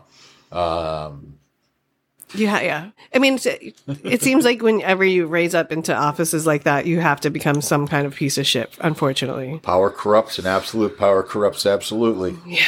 I always am hopeful that there are people out there that won't get corrupted, but then they can't ever make it as far if they don't. Well, I mean, the Catholic Church has been corrupt since its inception. Oh, yeah. It's all about power. Mm-hmm. Power and money. Power and money, exactly. Well, the two tend to come hand in hand. Yeah. Money gives you power. Yeah. Power gives you money. Yeah. They're not mutually exclusive. So, yeah. But I did have a good priest, and we had a couple good priests in my high school, college. Oh yeah, sure. Me too. Most of them were drunks, though. Yeah. I remember our priests, your parish priests were, they were old Irish guys, they did, they did boxing. They coached boxing at the YMCA. They were not, they weren't these slimy, pederasts. There's a Benedictine monastery near my house. Sometimes we go to mass there when I was a kid. And that was really cool. These Benedictine monks, and you talk to a few of them, and you could tell these guys were closeted gay guys. That's what you did. Right. If you were raised Catholic, that was your option. Was take a vow of celibacy, turn from your life of sin. What a crock of shit. What a damaging crock of shit. But yeah, it was what it was. It was the time we grew up in, I guess. Yeah.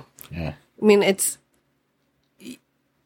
wild sometimes when you think about how far we've come in some respects for that, and then how there are so many people fighting to go back to that time. Yeah, it is how far we've come, but then again, on the other hand, we've kind of going backwards at the same time. Yeah. It's weird.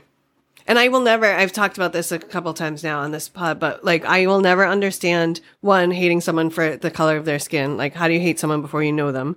Two, if you don't like what someone's doing, if you don't like a trans person, look the other way. Why does what they do in their pants or their bedroom or their life, why does that have anything to do with you? Yeah. And, there's been homophobia forever, of course, there's just a new breed of it. And where it comes from. It comes from people like Tucker Carlson, Fox News. They spread this stuff. Right. But most homophobes are actually homophobic because they're homos. Yeah, I believe that. I sincerely believe that. That you hate what you are, not, you know what I mean? Or you hate what you're told to hate. Right. Most of the people now, they're freaking out about drag queens reading to kids. Wouldn't have given two shits 2 years ago. No. They hear about it on Fox News and it flips them. If you're going to get rid of anything, you should get rid of that. I mean, I don't even think that they fall under the purview of freedom of speech anymore. Well, I know that they were a couple of weeks ago, I think it is now, that they were ruled there's some kind of lawsuit going on, and it was proven that they shouldn't be called Fox News anymore because it's not a news station. Yeah. And I was like, well, okay, but that doesn't help heal all the damage it's already done. Or there are going to be people that keep watching it and keep believing it is news and not just opinions. No, you need to take people like Tucker Carlson and put them out on an island.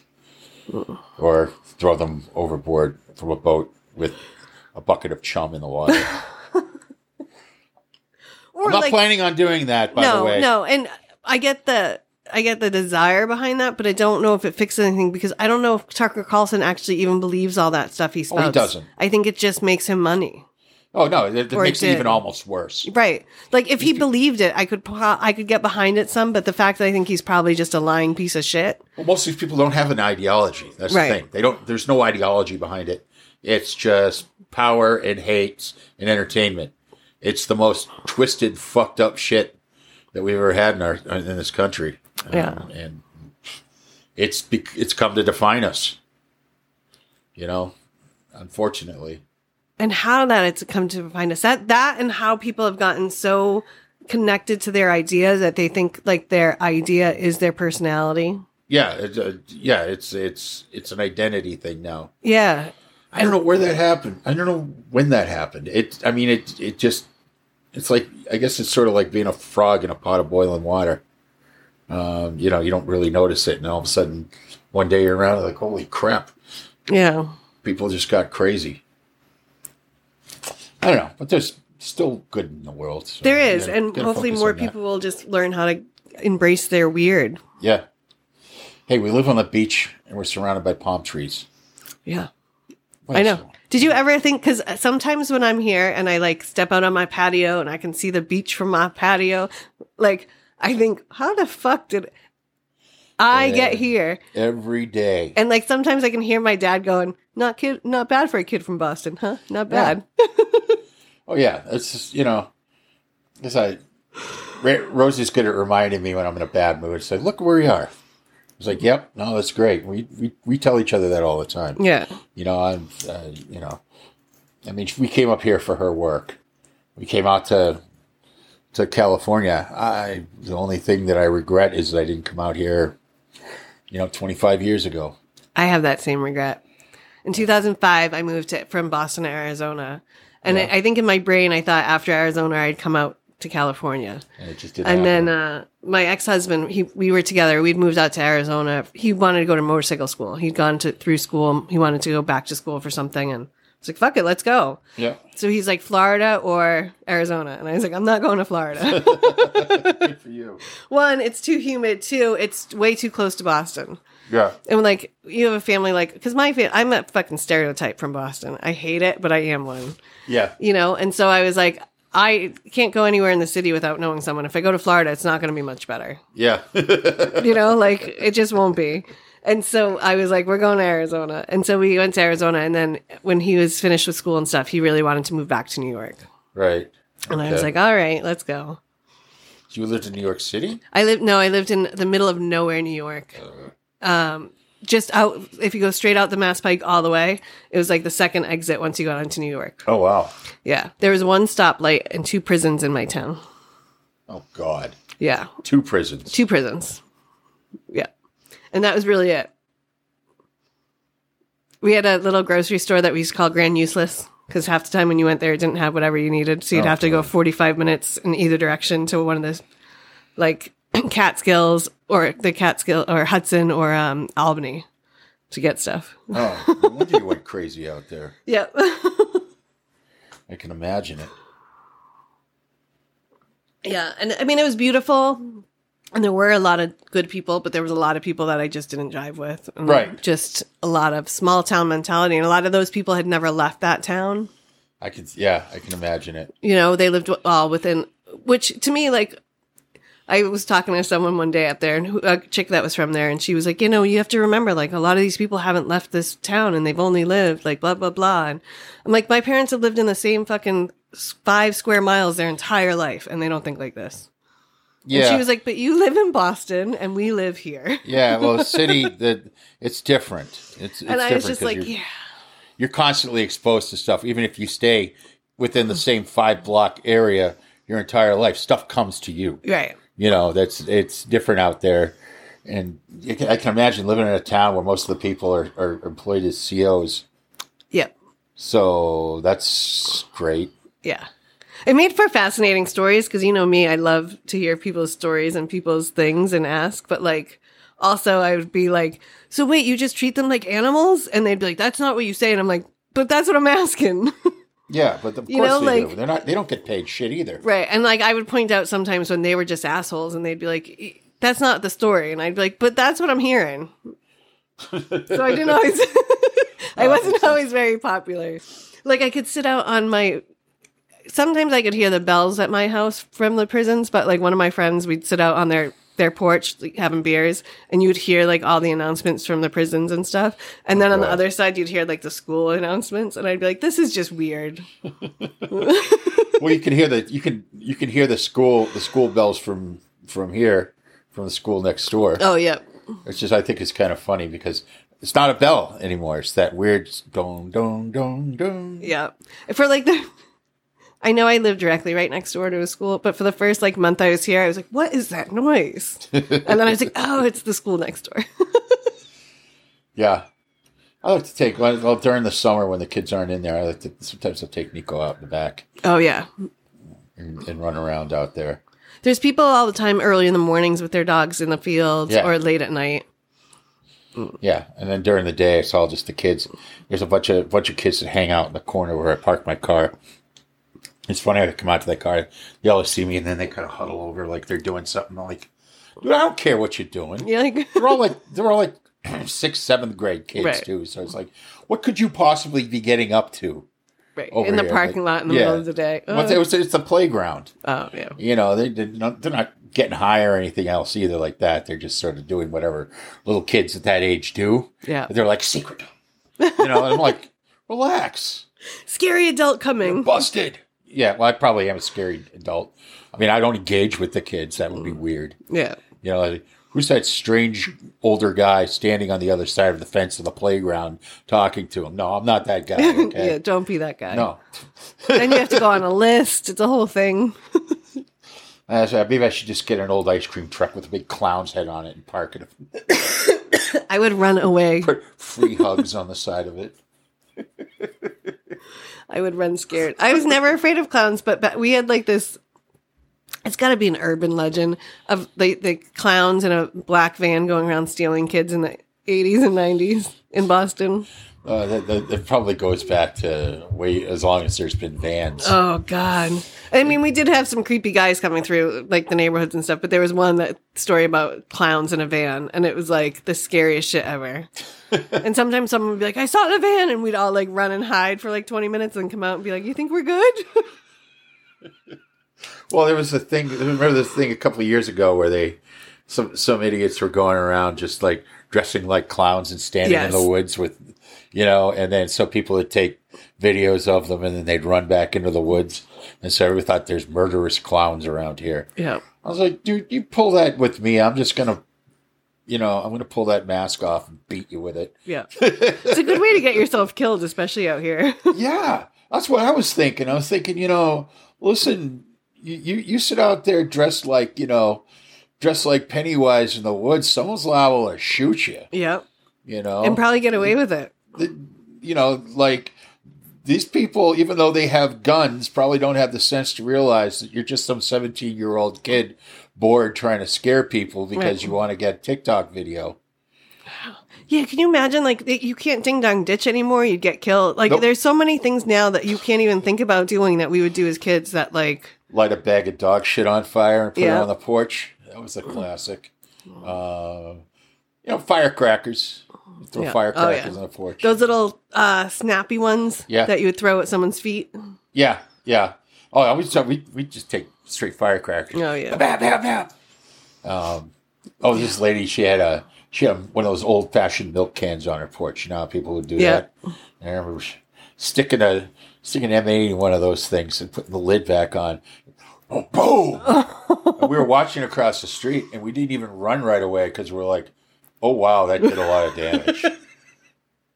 Like, not funny, but we fucked up. Yeah, no, not funny, but it is. You know, the stupid things we did when we were kids. It was like, oh, that was no good.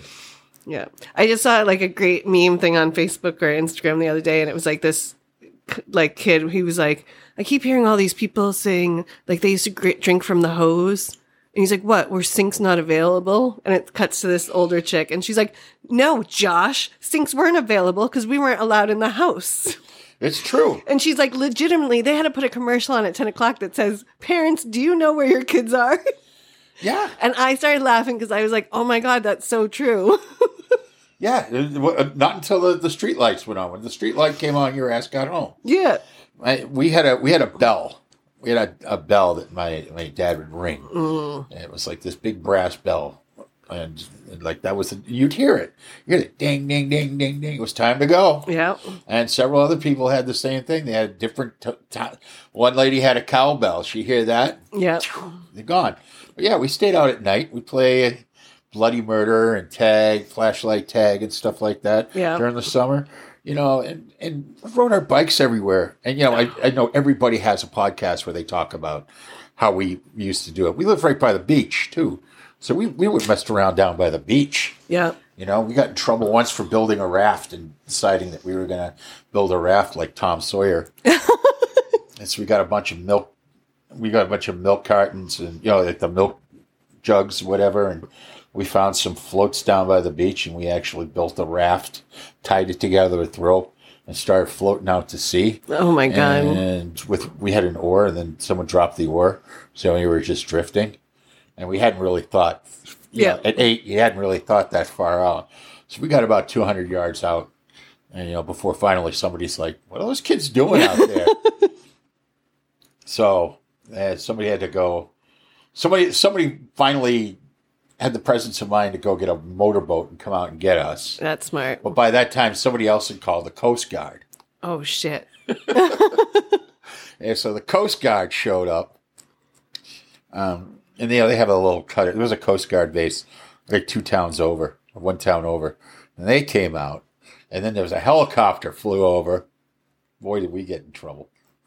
Yeah. We're sitting down on the beach, man, like getting yelled at by these people that are down on the beach. That wasn't really smart what you did. And all of a sudden, you know, you see that boat kind of float up, and then you see the helicopter going over, and then the boat comes up. There was like a Zodiac type boat with the Coast Guard guys. They come up and get our names and stuff like that night. Mm. Yeah, I got one across the back. Oh. That's amazing. Oh. So do you have any big shows coming up? I know you haven't gotten into the tiki pop-ups yet, but do you have any shows coming up where you're selling your stuff? Well, not till November. We got one at it's the Punks Parade out at Faction Brewing. Oh, nice. Before that, I will be selling my stuff Mad Buddha on Etsy. Nice. It's MADBUDDHA. Shop on Etsy, just look it up. And I've got T-shirts, I've got mugs, I've got various different kinds of designs, and coming up, I'm going to have a bunch of lamps and stuff like that. That's awesome. Packing and shipping that stuff is crazy, but I do it. I've got shrunken head themed lamps. I've got a big rat fink lamp I made. Awesome. Yeah, so I'll have a bunch of those fine housewares out there as well. So, nice. All right. Well, we'll have people link to your. Do you have a website too, or just the Etsy stuff? Just the Etsy store right now. I'm sure that's enough. Yeah, there's going to be a whole website coming up. I'm still working on the details. I'm going to be selling other stuff too, like be doing some third party sales too. Just nice keychains and random stuff like that, patches and junk like that. That's awesome. Yeah, all your punk and tiki needs. Yes, and maybe some oddities. Yeah, for sure. Absolutely. Right. Well, thanks, Dave, for hanging out. My pleasure. All right, y'all. Check out Dave's site, Mad Buddha, and follow him on Instagram. Absolutely. And go find your joy today, and I'll talk to you next week.